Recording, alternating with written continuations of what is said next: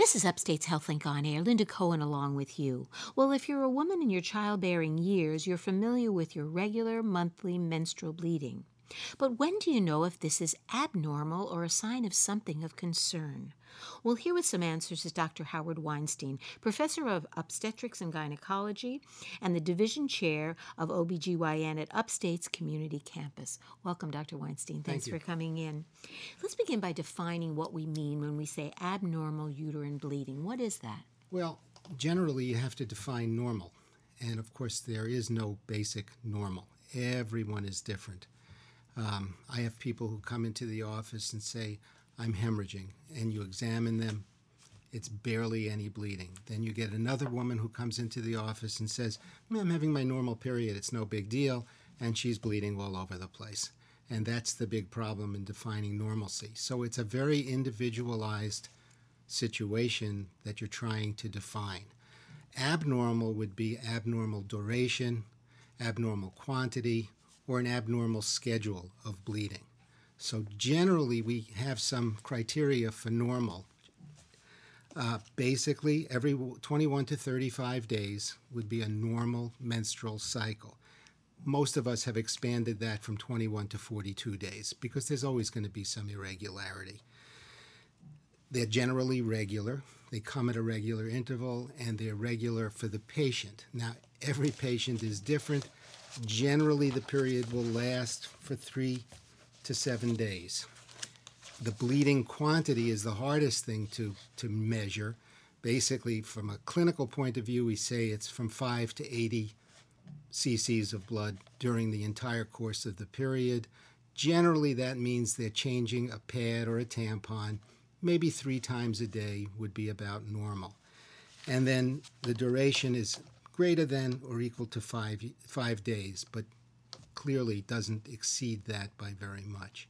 What is the difference between when we call abnormal uterine bleeding from abnormal vaginal bleeding? Is there a difference? Yeah, basically it's the same. We just have to define it a little better, and that usually comes after you get your history and after you do your examination.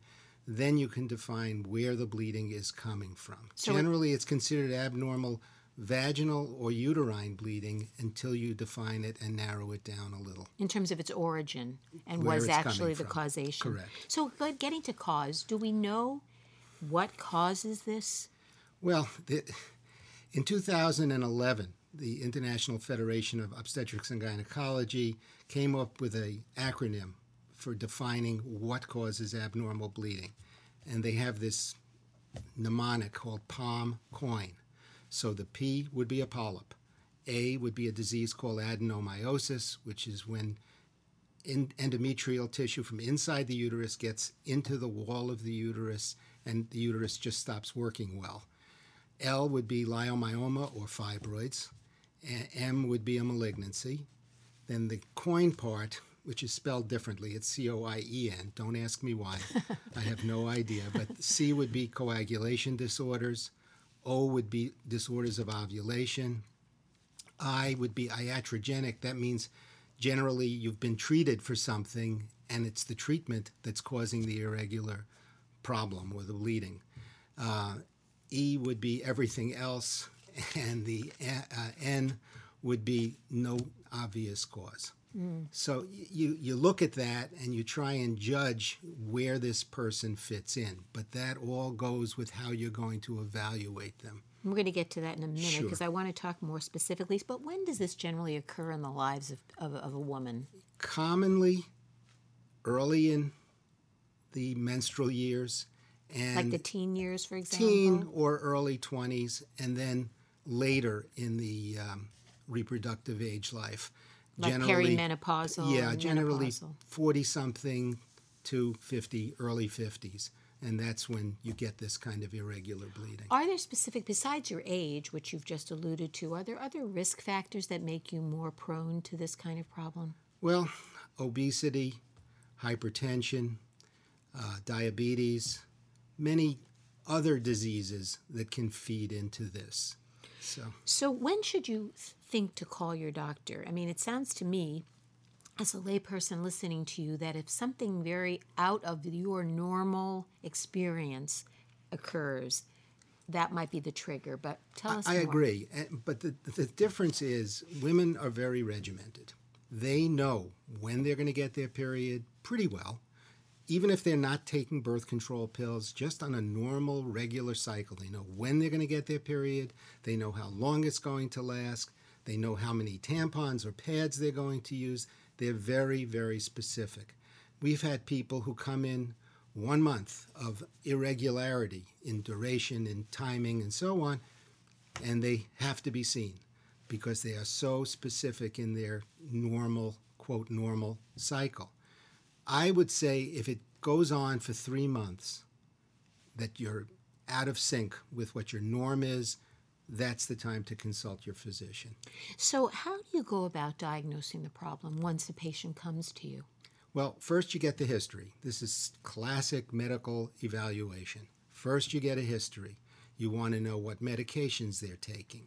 You want to know when it occurs. Try and get them to gauge how heavy it is or how irregular it is. So you always ask, when was your last menstrual period? In the reproductive age group, you've always got to be careful about pregnancy. You never take that for granted, that they can't be pregnant because of X, Y, or Z. Always use that as a guide for the reproductive age group. People who've had tubal ligation or on permanent sterilization of some sort, you have to worry less, but there's always a little bit of a worry no matter what.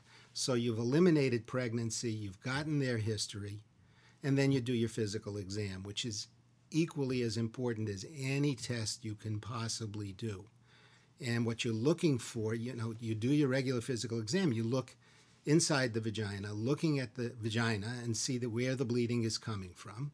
You look at the cervix. Occasionally, it's that the polyp that you see. I mean, it could be a polyp inside the uterus, but generally speaking, if you have this kind of crazy bleeding, it can be a polyp on the cervix, which is any age group, is entirely possible. Then you do your physical exam and you manually feel what's going on. And that's one way of diagnosing fibroids, leiomyoma, or adenomyosis, which is a very difficult disease to diagnose and very difficult to deal with. Then you can move on to some testing. If you're just joining us, you're listening to Upstate's HealthLink on Air. I'm Linda Cohen, along with obstetrician gynecologist Dr. Howard Weinstein. We're talking about abnormal uterine bleeding. So you started saying then you go on to testing. So what types of tests do you do? Well, first test is the simple. Of course, you've done a pregnancy test in the reproductive age group because you can't be too secure that they're not pregnant. Then you do a blood count. You want to see how much bleeding they're really doing. Is this person anemic? And it's the same kind of thing you get in a history. If a patient comes to you because their doctor, their family doctor or their internist sent them to you because they're anemic, that might be a good reason why they're anemic if they're bleeding that heavily. You want to do a blood count, and then you want to do some technical studies of ultrasound. Ultrasound is your best study unit. They do a transvaginal pelvic ultrasound where they try to actually see what's going on in Correct. in the You uterus. look inside the uterus with this sonogram, which is not painful and not a problem. You can do it abdominally, but it's not as accurate as a transvaginal ultrasound. Certainly, if if a person has fibroids and they're very big, you have to do an abdominal sonogram because the sound waves from a vaginal sonogram won't get that high. How about an endometrial biopsy? At what point do you make a decision that you have to actually take tissue? I think it depends on the situation. I think you do a sonogram. You see what the cavity of the uterus looks like. You see what the whole body of the uterus looks like.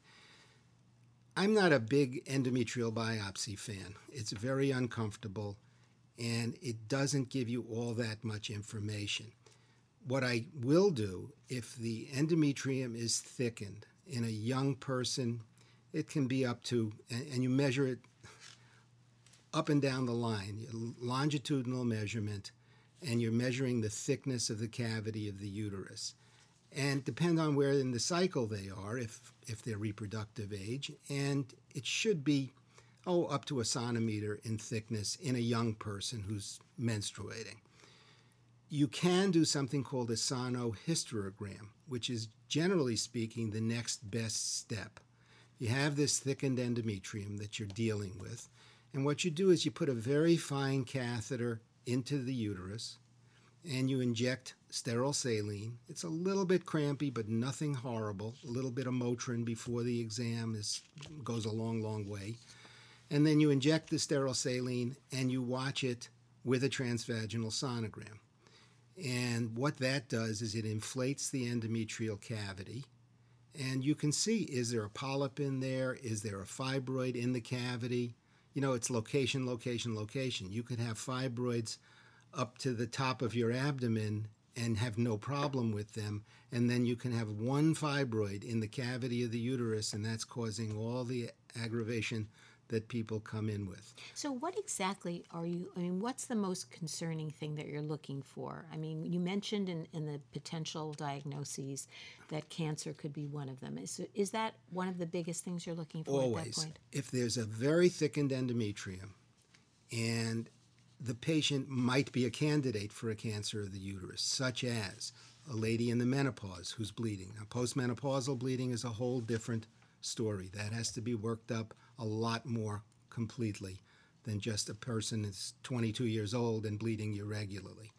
I think there are reasons for doing endometrial biopsies late in a person's reproductive life, or if they have other confounding factors such as obesity, diabetes, hypertension, and they're bleeding irregularly, or they skip 4 or 5 periods, then all of a sudden come in bleeding very heavily, then it's worthwhile to even consider an endometrial biopsy. The problem with endometrial biopsy is the instrument we use is about 2 millimeters in thickness. It's on a little suction device so you can take one strip of tissue. But you got to remember, that's one strip of tissue from one part of a 360-degree uterus. So you can do a lovely biopsy and still get miss it. That's right. You get a small abnormality, but you could be missing something much more serious. I want to get to treatment. I don't want to run out of time. So what do you do to treat this? Well, it depends on where in the reproductive life they are. So that's a critical factor in terms of... Extremely critical. And why? Explain why. Well, because it's easy. Most of the early bleeders, young people, will respond very well to hormonal therapy. Hormonal therapy being oral contraceptives or one of the long-acting contraceptives like Depo-Provera or implants or IUDs. And that somehow regulates the bleeding. It will stop it, basically. You can use birth control pills continually for 6 months up to a year, and you won't have any bleeding at all. And but if you're past the years of wanting to have children, then you have to be very careful. If it's something that's safe and there's no cancer or pre-cancer, you can take the patient to the operating room. You can do a D&C, which is scraping out the tissue inside the cavity. You can look inside the uterus without scar, hysteroscopy, and then you can do what we call an endometrial ablation, which is basically a burning and destroying of the inside cavity of the uterus that creates scar tissue and then will either limit the bleeding or make the bleeding go away completely. But the point right now, the bottom line takeaway is that there are many ways to treat this issue. You just need to find out what's causing it, and you have the consideration of whether you want to continue to bear children. Right, and the age group too. I mean, the older people, you're not going to do an endometrial ablation. They may need a hysterectomy, which is the ultimate last thing you want to do. Certainly not in a young person.